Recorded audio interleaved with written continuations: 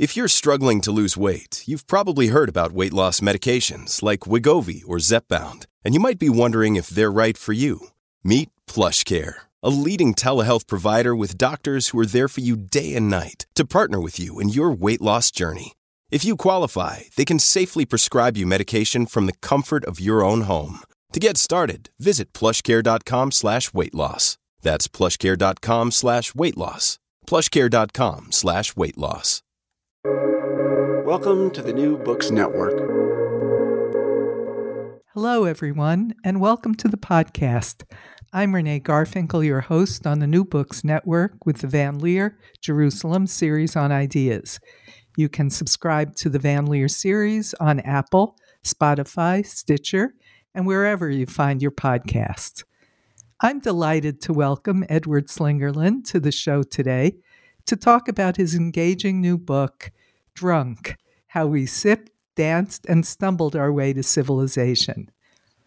Edward Slingerland is the Distinguished University Scholar and Professor of Philosophy at the University of British Columbia, and the author of Trying Not to Try: Ancient China, Modern Science, and the Power of Spontaneity.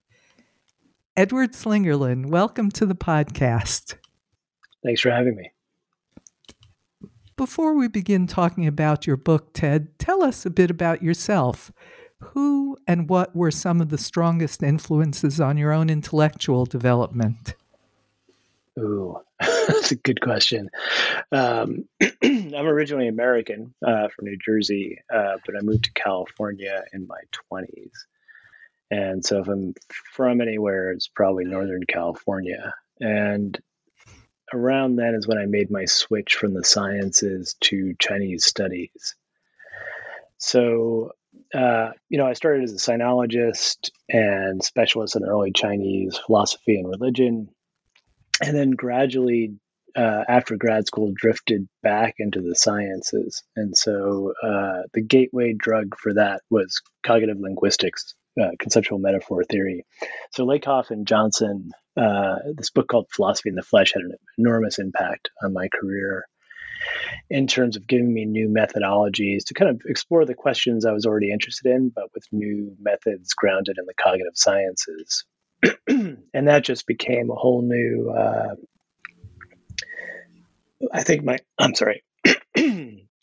my colleagues would see it as a detour.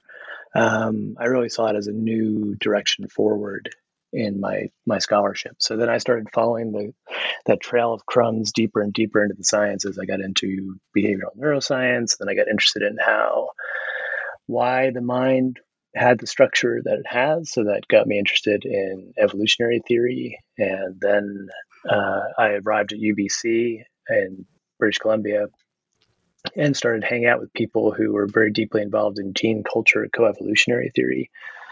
So I've drifted now into a strange space where I'm hanging out primarily with psychologists, neuroscientists, people who do cultural evolutionary theory, and I'm applying these tools to the stuff I used to do, to early Chinese philosophy or history of culture, but in a way that's very, very different from where I started when I got my degrees many decades ago.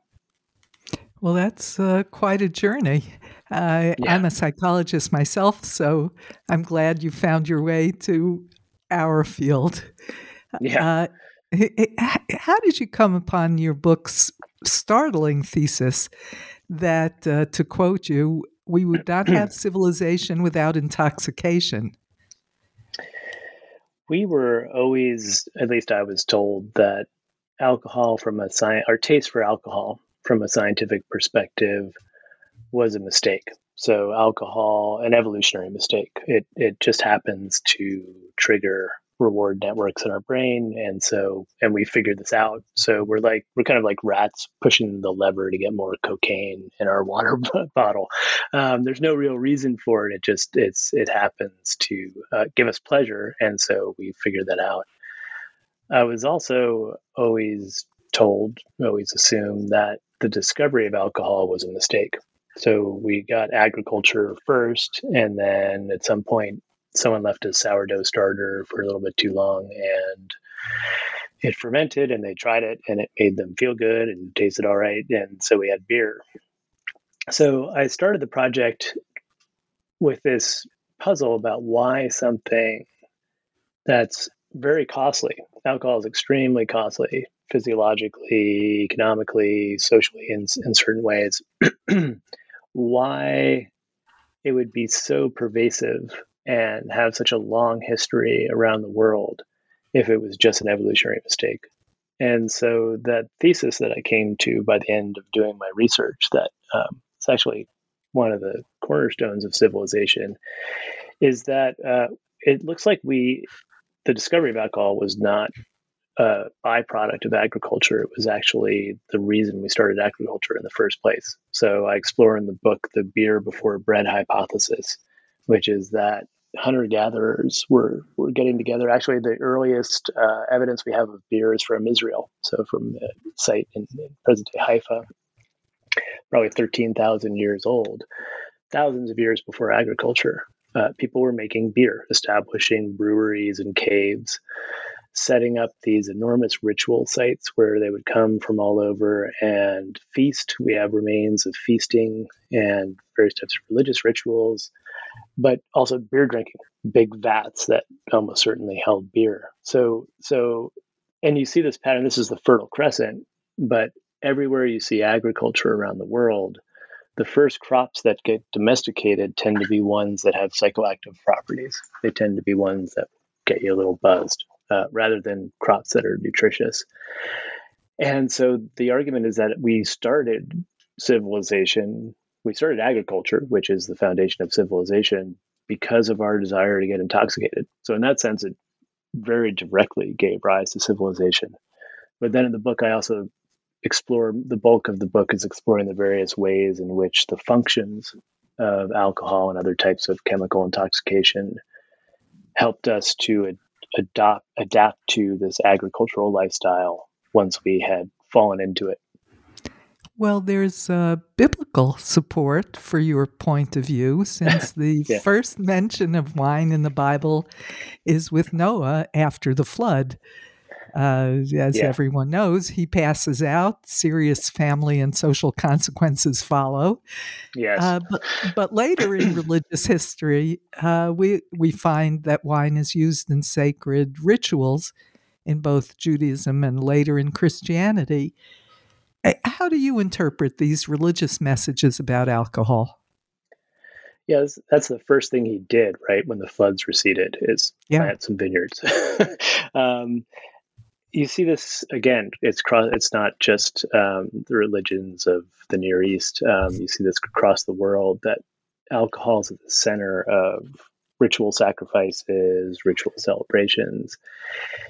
It's because religions recognize this role that alcohol plays in relaxing our inhibitions, boosting our prosocial hormones, so serotonin, endorphins, and bringing people together. So one of the main functions, and I argue in the book, that alcohol has is getting otherwise suspicious and kind of individualistic primates to coordinate in ways that are really shocking. The level, if you look at any large scale society, you should be shocked to just see primates walking around, interacting with strangers, engaging in transactions, sitting patiently on buses next to each other. We're not really built. None of our primate cousins acts like this. They live in small tribal bands with relatives or at least individuals they know. And they're intensely suspicious of strangers, potentially hostile to strangers. Somehow we figured out how to move past that and live in these large-scale societies where we we cooperate and we live together in a way that looks a lot more like social insects. We look a lot more like ants or bees than we look like primates when you look at the scale on which we cooperate. Alcohol is one of the tools. Alcohol and religion are both tools that we've used to get people past cooperation dilemmas, get them past distrust, and build bonds, build kind of new, in a way, sometimes fake families, a sense of being part of a larger family than our biological family. And then if you use those tools in conjunction, so you're using alcohol and religion at the same time, it's an even more potent combination, I think. So cultural evolutionary forces have converged on certain tricks for getting primates designed to live in small scale hunter-gatherer societies to live in large scale communities. And two of those tricks are religion and alcohol. So we shouldn't be surprised that across the world we see them being used in conjunction. But animals like intoxicants too. You go into quite a lot of detail in the book about that, but they just do it because it feels good and not in order to facilitate their challenges. Yeah, and in the case of non-human animals, it is a evolutionary mistake. So it makes us feel good too, right? So it is triggering pleasure networks in humans and other animals. In them, it's purely a mistake. In us, there's a good reason that we actually have producing and consuming alcohol has become. It was arguably the first thing we ever did in an organized fashion as a species. I mean, so the biblical account in a way is a metaphor for this, right? The first thing you do when the floods recede, you plant grapes. The first things humans ever did in an organized way was start brewing beer and making wine. So that's because it has these functions for us. So yeah, it hits the brains of other animals in the same way it does ours, and that's why they're attracted to it. But it's an opportunistic and accidental thing in the case of other species. For us, it's very deliberate and very organized, and for a very good reason. Well, you started off by mentioning the high cost of alcohol. Can you reflect a bit on why alcoholism is so prevalent in the United States today? It's estimated that the tendency to become an alcoholic is there's a strong genetic propensity, and it's estimated that up to 15% of the human population has a propensity to alcoholism. When you look at actual rates of alcoholism, though, they really vary cross-culturally across the world. And so I think what I argue in the book is going on here is that different cultures have different techniques for capturing the benefits of alcohol. They want to use alcohol because it boosts creativity. We can talk a bit about that. It boosts bonding and social interaction, but it's physiologically dangerous. It can lead to social disorder, and especially if you have alcoholic tendencies, it could be impossible for you to use safely. And so I talk about the difference between what anthropologists call Southern versus Northern drinking cultures. So Northern drinking cultures tend to drink a lot of distilled liquors. They tend to drink to get drunk. They tend to drink just for drinking by itself, not with a meal. It tends to be predominantly a male activity, and it's also an adult activity. So kids, it's something strictly taboo for children. It's something only grown-ups do. And getting drunk is not only not shameful, there's a kind of maybe heroic aspect to it, or it's manly to really tie one on. And you contrast that to Southern drinking cultures. And I think that Israeli society would probably fit this. Wine is part of just daily life. You have it at mealtime. You only drink around the meal table. It's something that everyone in the family partakes of. So kids, so my model for this is Italy. My ex-wife is half Italian, so we spent a lot of time in Italy. And, my daughter grew up getting a little bit of watered down wine at the table with everyone else. And, now she's almost 15, and I'll pour her a little bit of wine at dinner, real wine, just to taste it. She's actually developed quite a good palate for wine. She doesn't have great vocabulary, but she discriminates well. And so kids just learn that alcohol is something that is part of life. It's something that enhances the enjoyment of a meal. You only in these cultures you tend to only drink at the meal table. You don't drink away from it. Drunkenness is frowned upon. So drinking to the point that you're really visibly drunk is kind of a bit shameful. And in those cultures, you tend to see much lower rates of alcoholism. So, Italy is the one I know the best. Terms of quantity of alcohol, they drink quite a bit of alcohol. They're pretty high per capita in terms of alcohol consumption, but the alcoholism rates are very low. And so the reason I think you see so much alcoholism in America is because America's inherited this Northern drinking culture.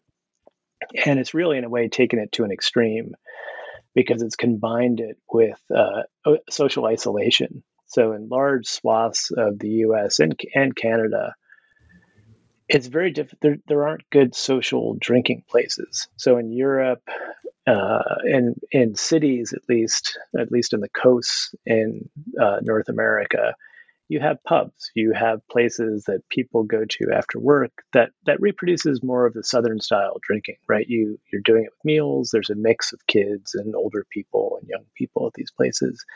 And you're drinking in a social environment where the presence of others I talk in some detail about these various social cues people use to control each other's drinking, tend to moderate your drinking and tend to keep it under control.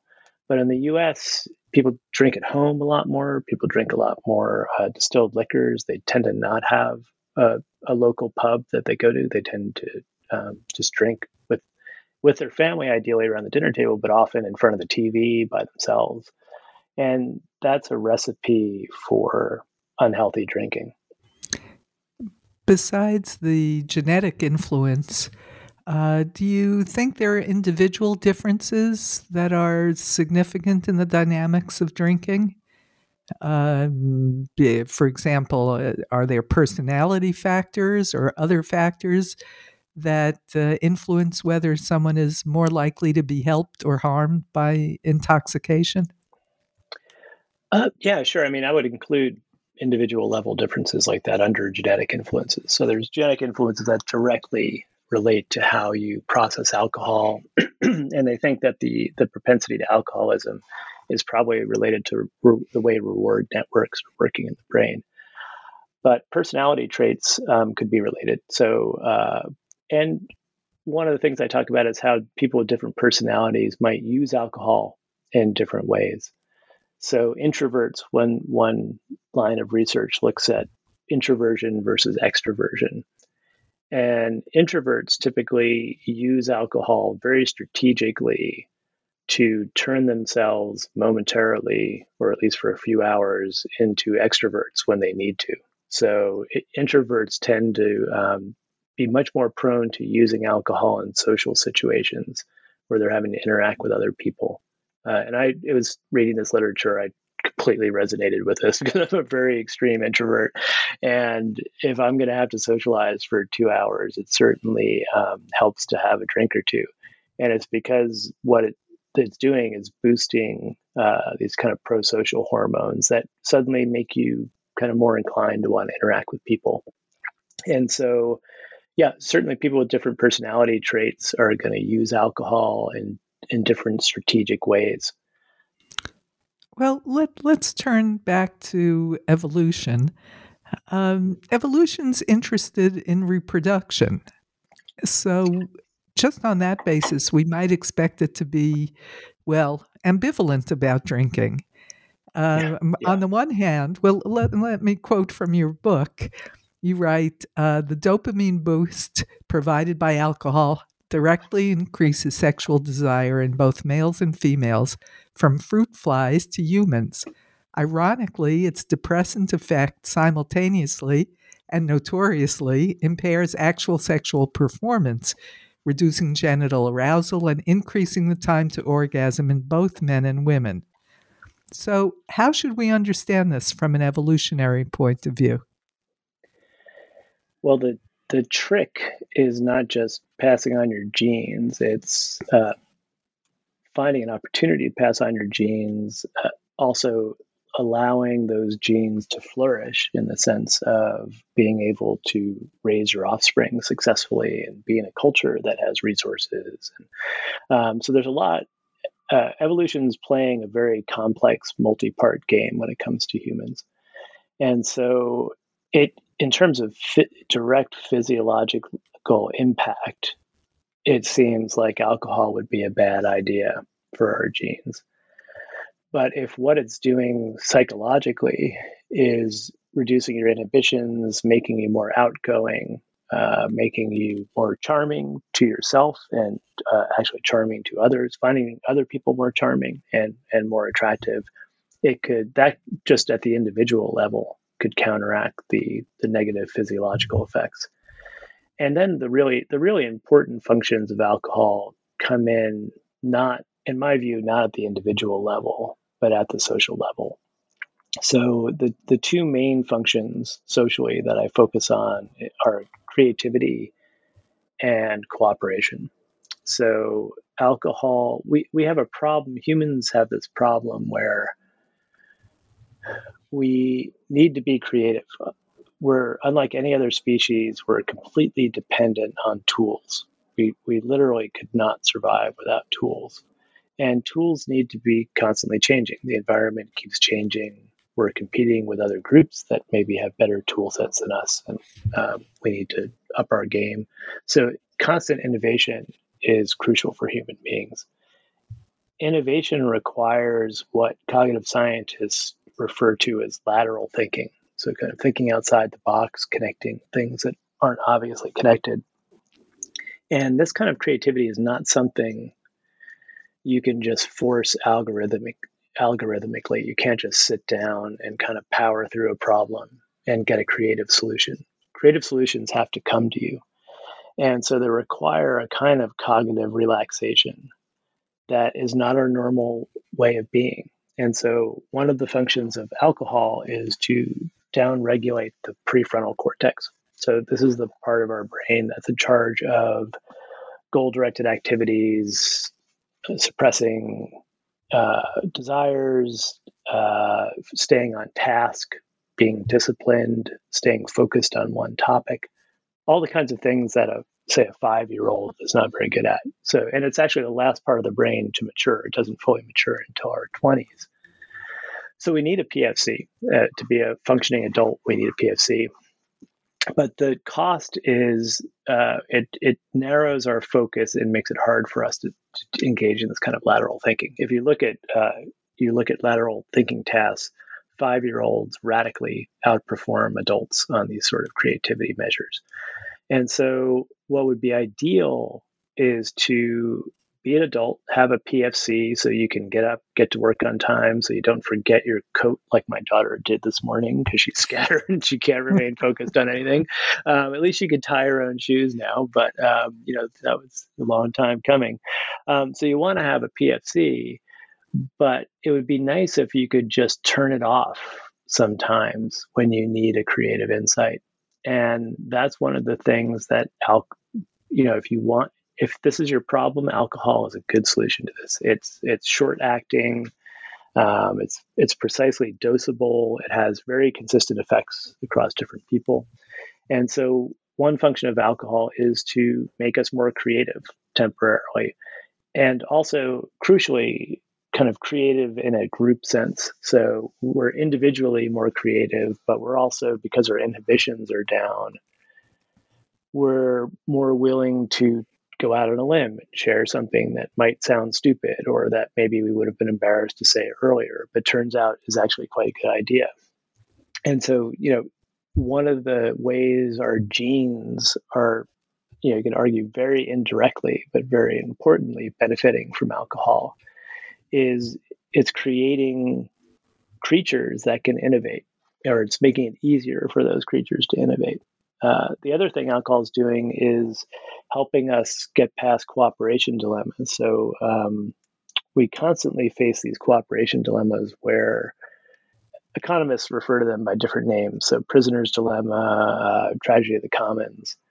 But the common structure is that for you and I, we'll both individually do better if we cooperate, if we work together. And yet we are both vulnerable to what economists call defection. So if I trust you and I work for the common good, there's a danger that you're going to defect, that you're not going to cooperate. And then you'll benefit a lot and I will pay a heavy cost. And so in situations like this, purely self-interested rational agents will get suboptimal outcomes. They won't do well. And yet, if you look at humans in everyday life and throughout history, we solve these cooperation dilemmas all the time. And we do it by trusting one another. And one of the ways we help ourselves to trust others is to use alcohol. There's a very good reason that whenever you see humans having to come to an agreement, potentially hostile individuals having to bury the hatchet to sign a peace treaty or something like this, these discussions never happen until everyone sat down and started drinking together. So, because what it's alcohol in impairing the prefrontal cortex, it's making it harder for us to lie. It's actually making it harder for us, easier for us to detect lying, and it's boosting these hormones like serotonin and endorphins that make us more trusting and willing to bond with other people.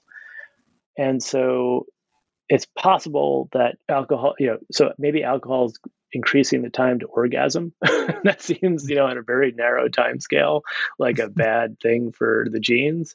But they're not just worried about orgasms. They're worried about those orgasms producing viable offspring that are going to be part of successful cultures that are going to be able to pass on their genes because they'll survive and thrive.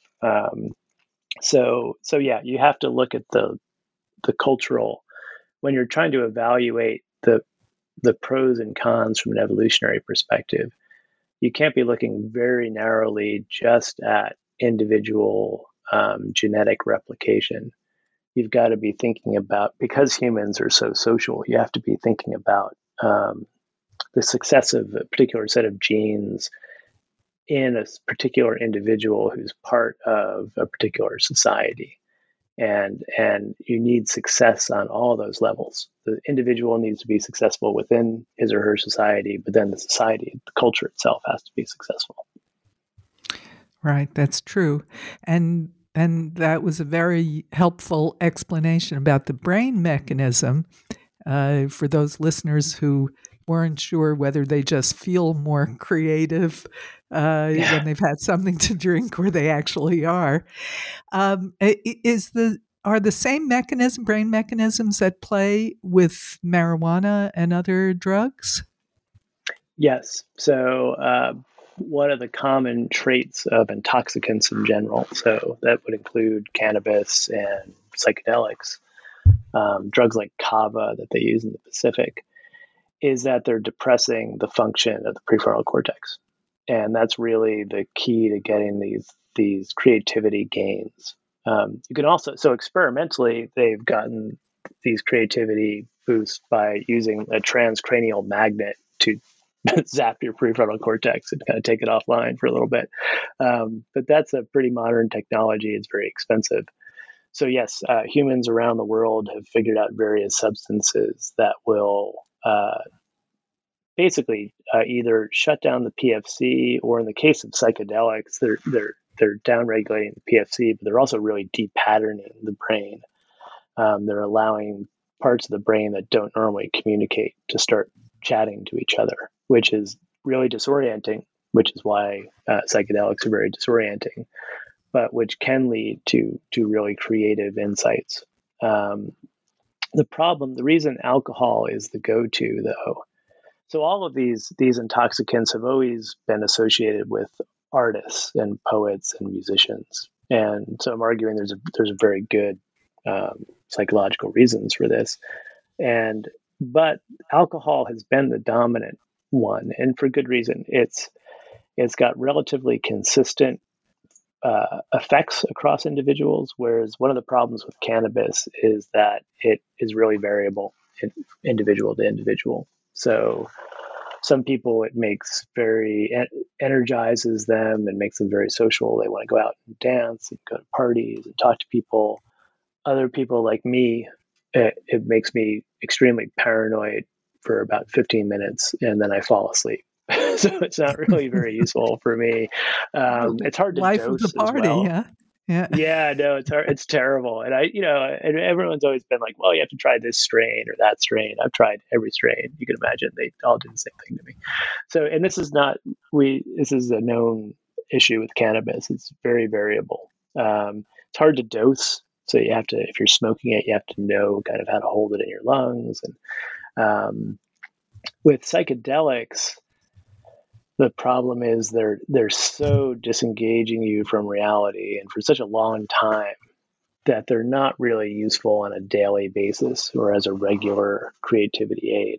And so Michael Pollan, I don't know if you know about he has a relatively recent book called How to Change Your Mind. Yes. And he's focused primarily on psychedelics. And he has a great analogy there that was very important for me in thinking about this. He compares the effect of psychedelics on cultural evolution to the effect of mutagens on genetic evolution. So if you have a mutagen like radiation, it screws up DNA and alters it in a way that usually is fatal, that usually is very bad. So it's introducing variation. Variation is the engine that drives evolution. You need variation for evolution to work. But most variants are harmful or useless. But every once in a while, you get a really good one, and that's how genetic evolution functions. He's arguing psychedelics for culture are like that. You take some mushrooms or some LSD, you completely depattern your brain, and you introduce this entropy and randomness that 99.9% of the time is producing nonsense. So if you look at, I talk in the book about journal entries I've written on psychedelics, and they're almost entirely nonsense. But his argument is, that 0.1% maybe is something useful that is radically different. And that could be the equivalent of a kind of breakthrough genetic variation where this is something we needed. And so he thinks psychedelics are this tool we use to introduce variation and randomness to cultural evolution. And I argue that alcohol is very similar. It's just a lower dose version of that. So you aren't getting the same degree of creativity because you're not depatterning the brain in such a radical way.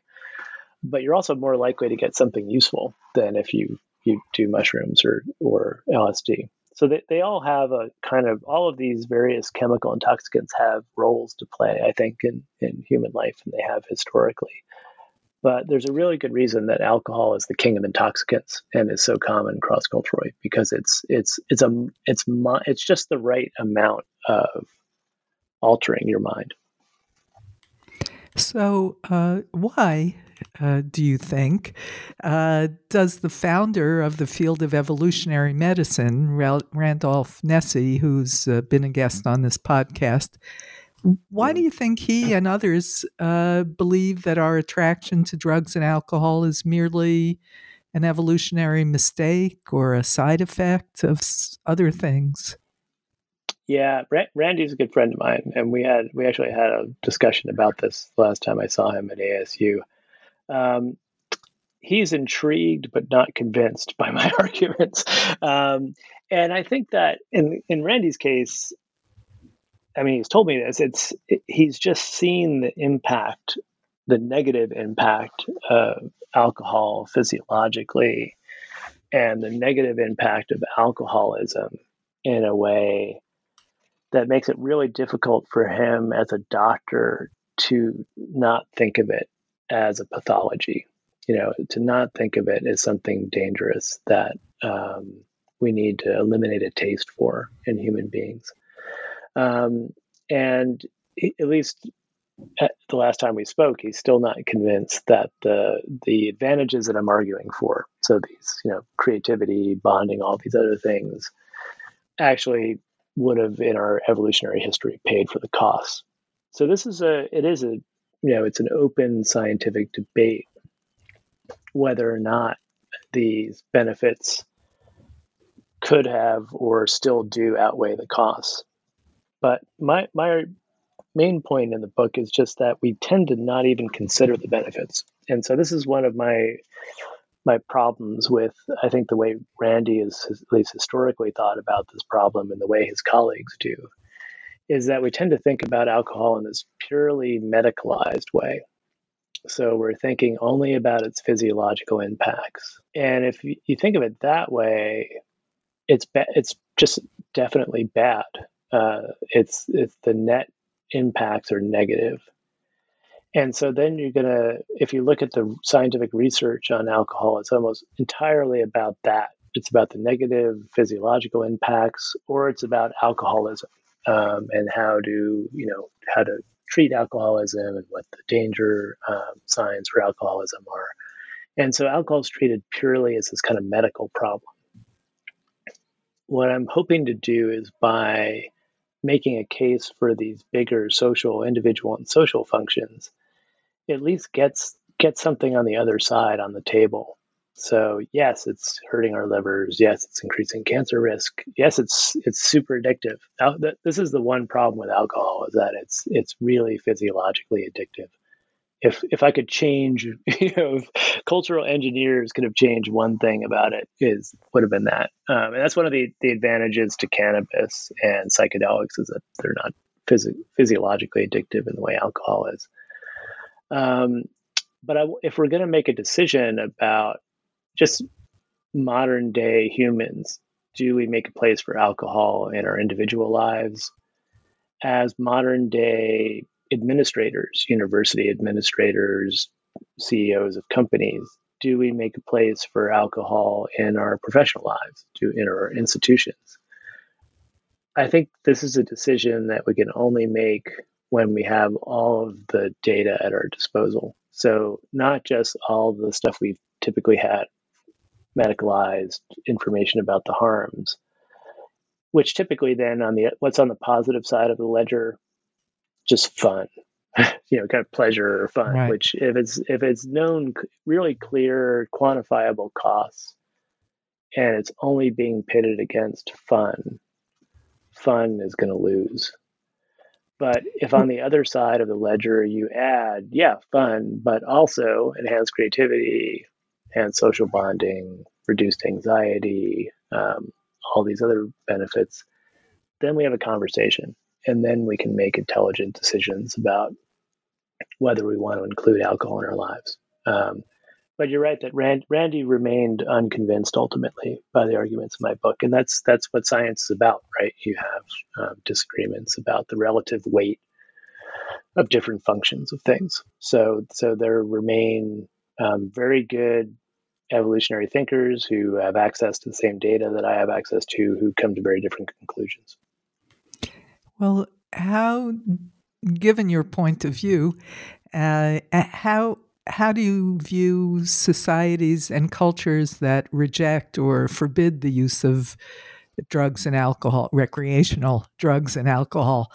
You have the Mormons, you have Muslims, you have many sects of Buddhists. How do they fit into your thinking on the subject? Yeah, they're an interesting case. And so I talk about them in the last chapter of the book. In one way, they're part of my argument for the functional effects of alcohol, because if alcohol were only a mistake, if it were only a parasite of the brain that had only negative costs, cultures that successfully ban it should have a wild advantage over other cultures. And it's not like this prohibition is a new idea. We've been trying to ban the consumption of alcohol for as long as we've had it. So some of the earliest documents we have from early China are, very harsh prohibition edicts. Anyone caught drinking alcohol will get immediately executed. One of the earliest myths from China is that this mythical sage king Yu was apparently presented with beer for the first time. So this woman invents beer and she presents it to Yu. And he drinks it and he enjoys it, makes him feel good. And So he executes the woman and says we should never make this stuff because it's so dangerous, it will destroy civilization. And yet, the early Chinese kept drinking on an epic scale. And so this is one of the data points for me, is that cultural groups that ban alcohol have been around forever, and yet they're surprisingly unsuccessful. If you look at a map of the world now and look at, where prohibition is really in effect, not just nominally in effect, it's not a very big part of the world. And so why, and I argue it's got to be the case. It's because groups that prohibit alcohol are gaining the benefits of doing so. There are definite benefits, but then they must be incurring some costs in terms of innovation or bonding. I also talk about the fact that a lot of groups that ban alcohol substitute some other practice that gives you the same effect. And so if you look, for instance, at Pentecostals, they don't drink. It's forbidden to take chemical intoxicants. But they have these long worship ceremonies where they work themselves up into these altered states of mind through chanting and singing and sometimes sleep deprivation, to where they start speaking in tongues and handling snakes and to an outside observer look drunk. And this is actually in the New Testament there's a story about these Christian believers who are speaking in tongues, are doing these things, and outsiders look at them and say, "Oh, they're just drunk." And I forget if it's Peter or Paul says, "No, they're not drunk on alcohol. They're drunk on the Holy Spirit. They're infused with the Holy Spirit." So groups, it's significant in my view that groups that ban chemical intoxicants then often substitute some other practice that's going to get them to that same state of downregulated prefrontal cortex and boosted serotonin and endorphins. It's just that those techniques are really time consuming and sometimes painful. So other groups use actual, ritual mortification and things like that. The other thing to keep in mind is that often the ban on alcohol, the target's not really alcohol. The target is setting yourself off as a group. And so I think it's very significant that the Mormons ban not just alcohol, but caffeine. So if they were really trying to just get rid of the cost of alcohol and capture positive functional benefits, they should hang on to caffeine because caffeine's great. Caffeine is really useful. It helps prefrontal cortex. It helps productivity. But they're rejecting that too. And they're sometimes traditionally wearing strange clothes and things like that. In these cases, I think the ban on alcohol, and historians have made the argument that this is what's going on with early Islam as well. It's not really about banning alcohol. It's about setting yourself apart as a group. It's saying we are special because we don't do this thing. And then if the thing that you're not doing is actually really pleasurable and something that most people like to do, it's also a costly signal. It's something, and this is comes out of cognitive science, evolutionary theory of religion, that sometimes these ritual obligations are serving this function because I'm doing this really unpleasant thing, or I'm foregoing a very pleasant thing. And that is showing you that I take our religion seriously and I'm a good team player. I'm part of the group.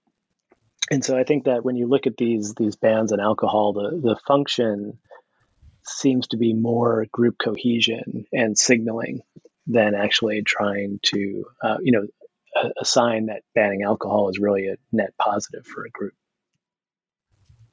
Well, that's really interesting,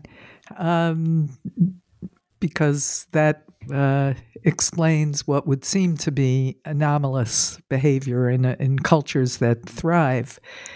You cite substantial research that favors moderate drinkers over both heavy drinkers and abstainers on so many measures, from health to intimacy to happiness. And do you think it's more difficult to be a moderate user today? In some ways, yes. So there's I argue at the end of the book that there are two recent innovations that both make it harder to drink in moderation and make alcohol much more dangerous than it has historically been. So one of them is, so I call them distillation and isolation. So the first one is distilled liquors. So this was actually another surprise when I was doing the research for the book. I guess I never really thought about it, but I always assumed that we've always had distilled liquors at our disposal. But that's not true. Distillation, the concept has been around for a long time. Aristotle talks about it. People have known about the idea for a long time.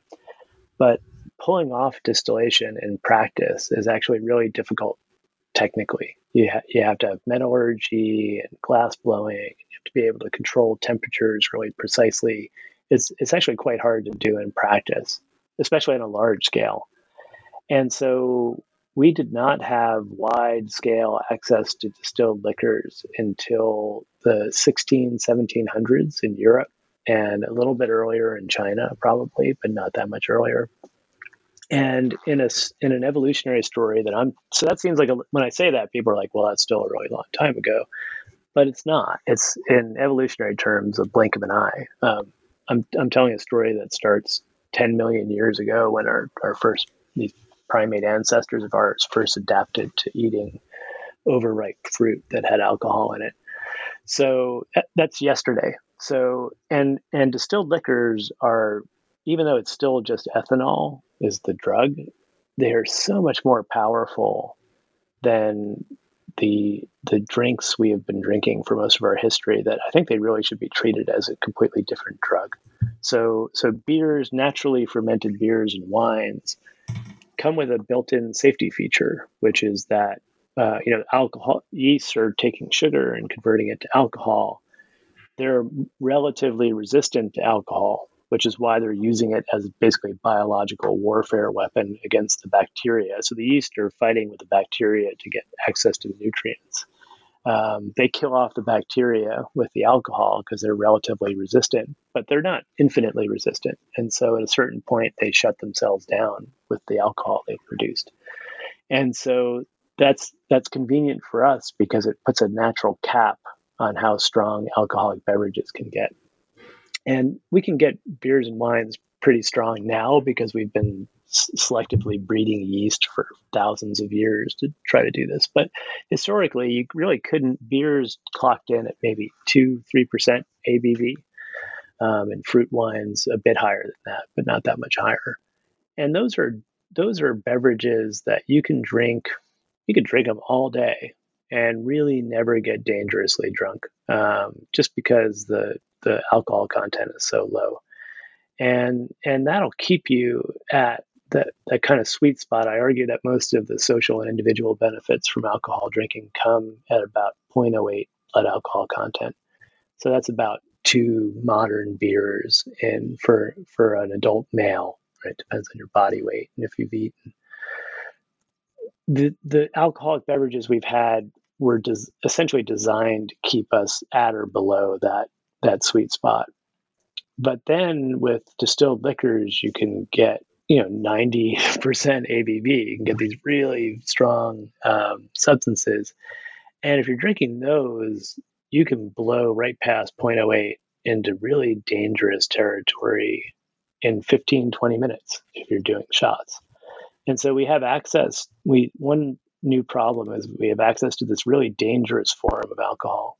And I'm not sure that we've had time, certainly not genetically, but I don't even think culturally we've had time to adapt to that danger. So that's one new problem. And the other is this one I alluded to before of isolation, that we're increasingly, historically, you never had private access to alcohol. Alcohol was always something you drank in public. In cultures where they produce alcohol in the private home, there are usually strong taboos about not drinking your own alcohol. So you produce beer at home, but you have to go to your neighbor's house to drink their beer.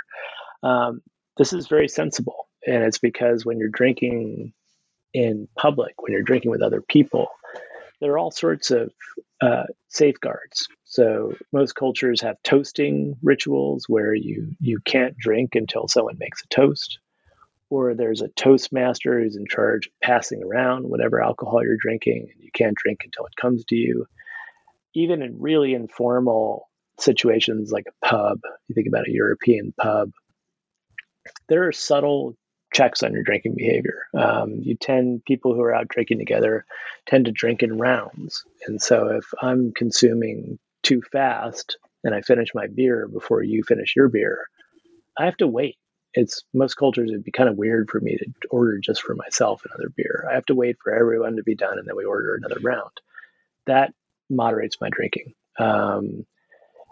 Even subtle signals, so you're at the dinner table and you pour yourself another glass of wine after dessert and you get the stink eye from your mother-in-law. That's going to stop you in your tracks, right? You're going to not finish that glass of wine. So there are all these ways in which humans socially regulate each other's drinking. But again, if you're home drinking alone in front of the TV, all that's gone. And that makes it really more, and especially if what you're drinking is distilled liquors, which are super addictive and super powerful, I think it becomes much more challenging to drink in a healthy way. And I think we've really seen this on steroids during COVID lockdowns. So, people, at least in North America, there was already this trend toward isolated at-home drinking. And then COVID lockdowns just made it worldwide and made it really bad, right? So people are stuck at home. They don't have their normal routines anymore. So you're not going to work. Time of day starts to not matter as much. And then you have access to, in Vancouver, in the early stages of lockdown, I could order food, and I could also have, a case of vodka delivered to my apartment.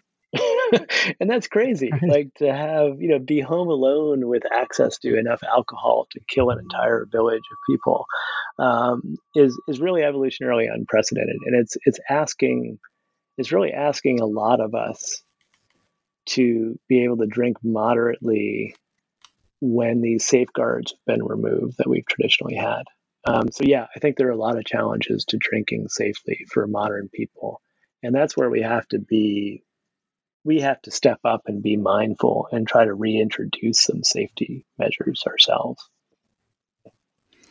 Well, my last question was going to be asking you for advice about how to drink in the sweet spot, but you have really outlined it all, what people need to do: not drink alone, stick with wine and beer, and preferably have some food and sociability with it or ritual. So I will I'll thank you for sharing your insights into a subject that's really as old as history and as current as today's news. But before you go, can you tell us what you're working on now? So I've got both an academic monograph.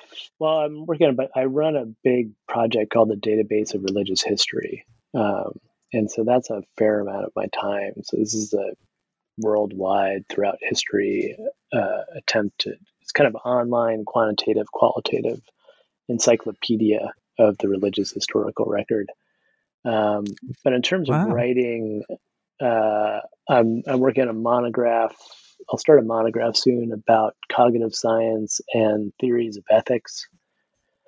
So essentially trying to meld ethical theory with contemporary moral psychology and neuroscience, and argue that this particular model of ethics that you see in early China, which is called virtue ethics, is a psychologically more plausible description of how real human beings make moral decisions and how we train people to be moral than the theories that have been dominant in the West more recently, deontology and utilitarianism. So that's the kind of in the weeds academic project. And then I also have a project where I'm going to write about, I think, it sounds strange, I'm going to write about the Northern California coast and the kind of daily pleasures of eating and drinking, but also nature and growing things and engaging with the environment in various ways as a lens into pleasure, how important pleasure is for human beings, and this would all be in the service of a kind of defense of philosophical hedonism. So, in a way, rescuing hedonism from its modern connotations of, kind of drunken sexual abandon, uh, and and bring it closer to the original meaning, the original ancient Greek meaning of pleasure, but pleasure understood very broadly, and focusing primarily on things like intellectual pleasure and delight. So so that's probably the next trade book. Well, all three of those projects sound extremely interesting and very important.